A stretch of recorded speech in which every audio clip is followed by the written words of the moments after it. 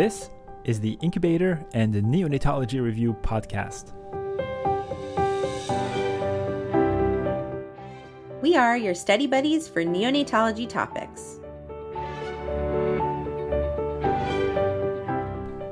I'm Dr. Ben Korshaw. And I'm Dr. Daphne Yasova-Barbeau. Welcome. Hello, everybody. Welcome back to another episode of the Incubator and Neonatology Review. It is Wednesday. We are talking gastroschisis, omphalocele, abdominal wall defects. Daphne, how are you? I'm doing well. Today I was going to really talk about kind of delivery and the immediate postnatal course. So I hope people will find it useful. Okay. So, for really both of the abdominal wall defects, gastroschisis and omphalocele, infants may benefit from delivering in institutions, obviously with a strong multidisciplinary team, where they have ready access to neonatology and a pediatric surgeon. I think this really speaks to regionalization of care for certain diagnoses. So definitely something to consider.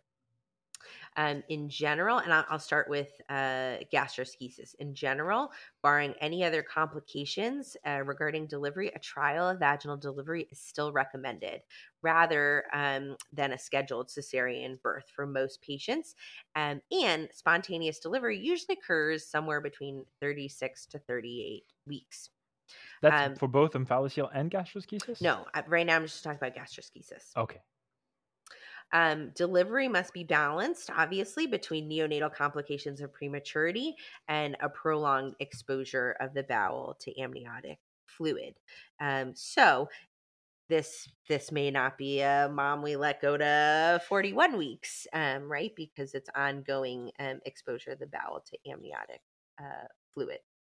It should be noted, like we talked about on Monday, that premature birth is actually not uncommon in gastroschisis. So they have higher rates of prematurity, felt to be caused by this inflammation that's going on in utero because of the irritation to the intestinal loops.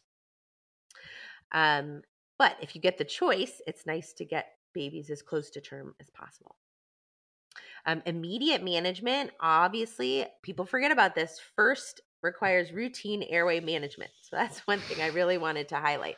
I think sometimes people get so caught up with the abdominal wall defect that they forget some of those initial steps, especially if it's your first time managing these babies. And some of them still do need airway support, especially a lot of secretions, clearing the secretions. So that needs to be done as step one to keep you out of trouble later.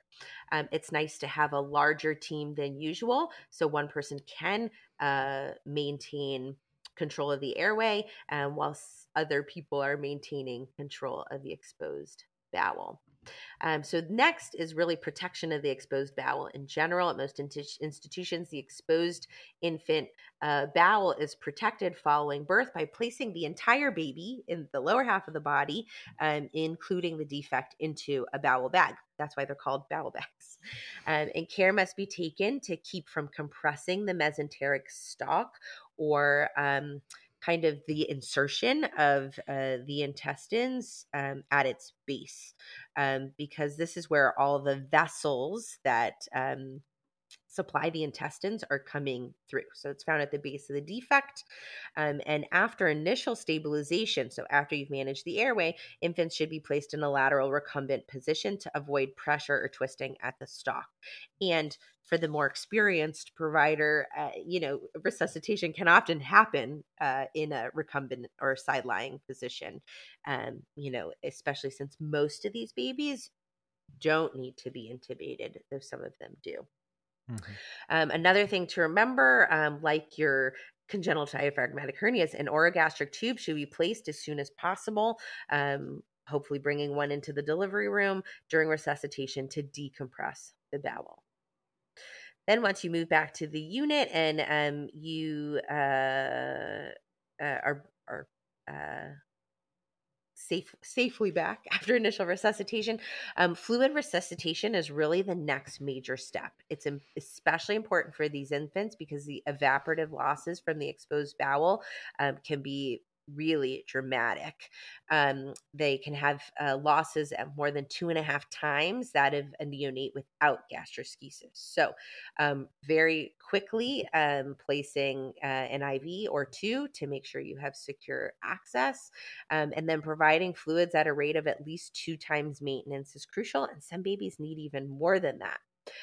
However, there's a balance, right? So that's why we don't start them at 4 times maintenance, because overhydration, and maybe our surgery colleague this week can speak to that, but overhydration can lead actually to increased bowel wall edema, which makes the reduction or surgical procedure more complicated.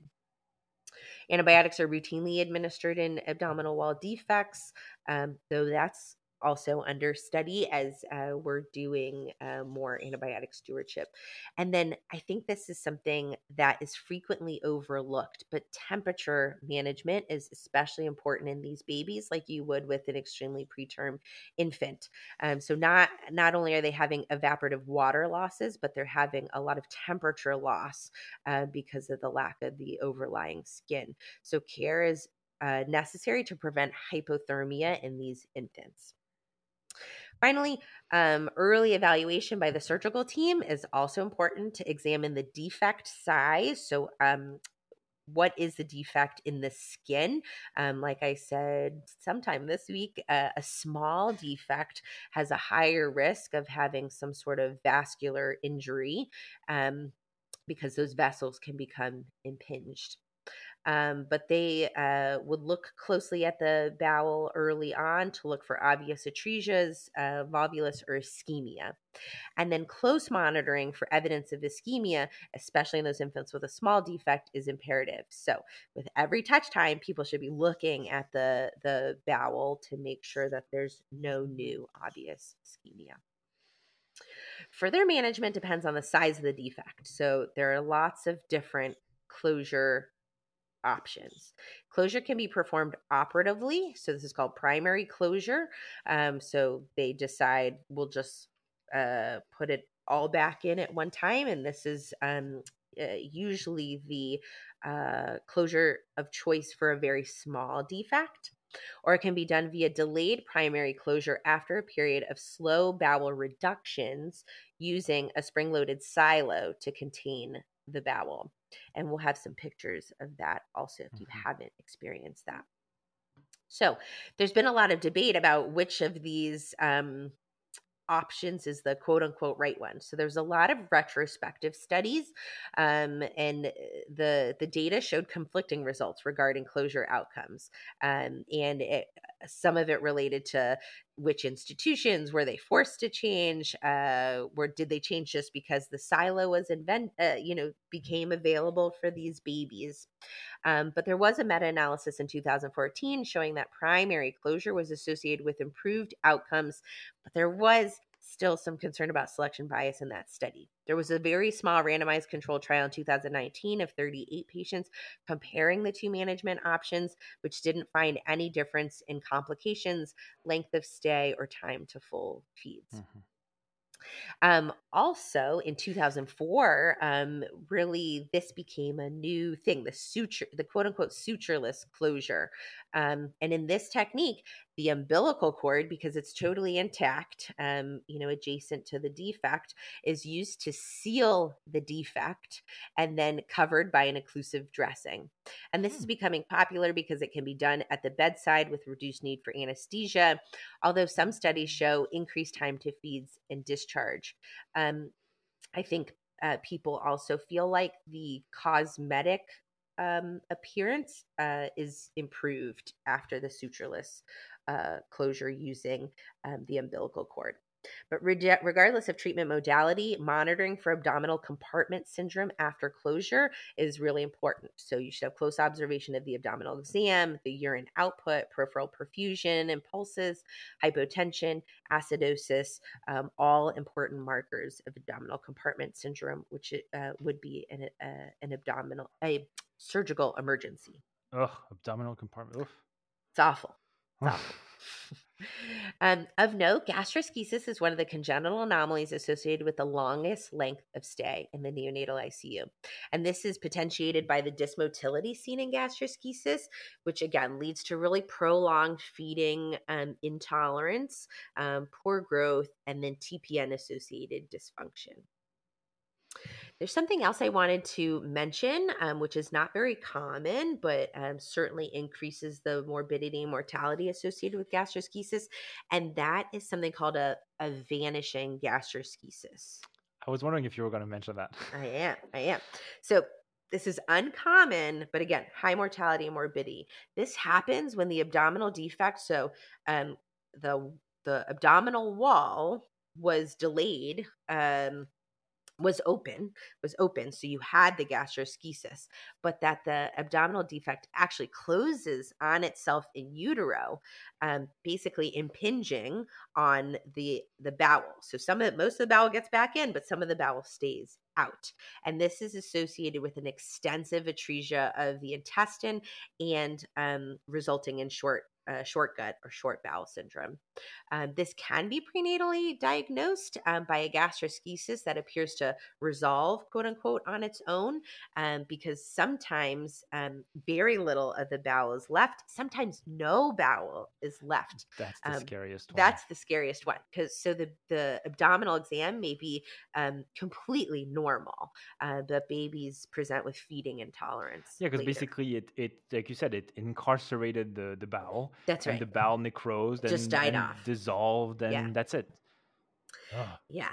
And so you may still have a normal appearing abdominal exam, but have a severe atresia and a very, very significantly shortened bowel left in the abdominal cavity. Okay, terrifying. Yeah. So let's talk a little bit about the omphalocele. So like I said before, prematurity is much less common in omphalocele than in gastroschisis. Delivery at term is anticipated and maybe via vaginal or C-section delivery, with a recommendation for moving to C-section reserved for giant omphalocele, so really big defects, and some omphaloceles containing the liver, or if the omphalocele much likely to be a larger defect containing multiple organs. The initial steps in management for omphalocele and gastroschisis are similar in many ways. First, airway management, followed by careful manipulation of the defect. And in omphalocele, you really want to make sure that you're making every effort not to rupture the peritoneal sac, because that's still very protective for the omphalocele. The omphalocele should be loosely covered with moist dressings. Maintenance IV fluids and antibiotics are administered, so they can still have some heat and water losses, but not nearly that of the baby with gastroschisis. Postnatal evaluation for associated anomalies is really the next step. It's critical in these patients to see, is there anything else going on, since there's such a high association with other anomalies. It usually includes echo, abdominal ultrasound, close monitoring of glucose levels, given the significant association with Beckwith-Wiedemann syndrome. There it is again. And then surgical management is also different. It depends on the size of the defect and if other organs are involved. With a small protrusion of contents, the primary closure is typically achieved within the first 72 hours. So the surgeons are able to go, put everything back, and close the skin. Or they may leave the skin open part of the way and close that later. If the defect is large, then the contents may still be placed in a silo like they are with gastroschisis for staged reduction. And if the defect is very large, like a giant omphalocele, more time may be needed to stretch the abdominal wall. And this may require using tissue expanders, and a patch or skin graft may be required for final closure. And then the other technique, which I've seen a few times, and it's really, impressive and dramatic, is the use of the quote unquote paint and wait technique. So this is done for very large defects where they're afraid that they won't be able to stretch the skin in any foreseeable future, where even stage closure may not be possible. So they use a topical escaratic agent, something that creates an eschar, which then becomes epithelialized over the course of many weeks. So first you paint it on, it makes this like paper mache balloon. You never did a paper mache balloon? No, Why are you looking at me like that? Because paper mache on the table in school is fine. Paper mache at the bedside to close an abdominal wall defect is terrifying. But that's really what it looks like. And then eventually the skin grows over it. I mean, it's remarkable, This honestly. is nuts. It's nuts. This is like sci-fi, like when they put like the body, like it creates new layers of skin. This is nuts. Yeah, it's really pretty. What is that technique called again? You mentioned it. Paint and wait. Love it. So you paint on this topical agent, it creates an eschar, a little kind of scar formation, and then the skin grows over it. Wow. Infants with omphalocele, even more than babies with gastroschisis, particularly those with large defects, are at risk for development of the compartment syndrome. And we talked about how to monitor that earlier today. And as previously mentioned, length of stay depends on feeding tolerance, which tends to be better than those babies with gastroschisis because, again, the intestines were relatively protected. So they don't have as much inflammation or dilation or matting as the babies with gastroschisis. But they still take time to work up on feeds. They can have TPN-associated comorbidities. They have much more frequent pulmonary comorbidities, especially the bigger the defect, the more likely there is to be pulmonary hypoplasia. And so they're more likely to need respiratory support and the ventilator. And then depending on what additional congenital anomalies or malformations or genetic syndromes, that would increase the morbidity, the mortality, and length of stay. So that's all I had for you today. Yes, that was intense. But the vanishing gastroschisis is still the most terrifying thing. Yeah, that could be any baby, right? It could be any baby. But you have to assume, if it's not like, if you're listening outside of lunch hours, which is not what we're recording during lunch hour, and I was hungry, and then I looked at vanishing gastroschisis, and it's not fun, but most of the time you should have a little remnant, hopefully. Yeah, so those pictures are interesting also, right? There's a remnant of a structure that looks like intestine, but it's all like shriveled up and matted. But hopefully that's impressive. Your clue. Yeah, that would be a major clue. Yeah. Not something you want to miss. All right. Daphne, thank you. See you tomorrow. Okay. Thank you for listening to this episode of the Incubator and Neonatology Review podcast. If you like our show, please leave us a review on Apple Podcast or Spotify. We would love to hear from you, so please feel free to reach out to Daphne and I via email by sending your messages to nicupodcast@gmail.com. You can also message the show on Twitter @NICUPodcast. Thanks again for listening, and see you next time. This podcast is intended to be purely for entertainment and informational purposes and should not be construed as medical advice. If you have any medical concerns, please see your primary care practitioner. Thank you.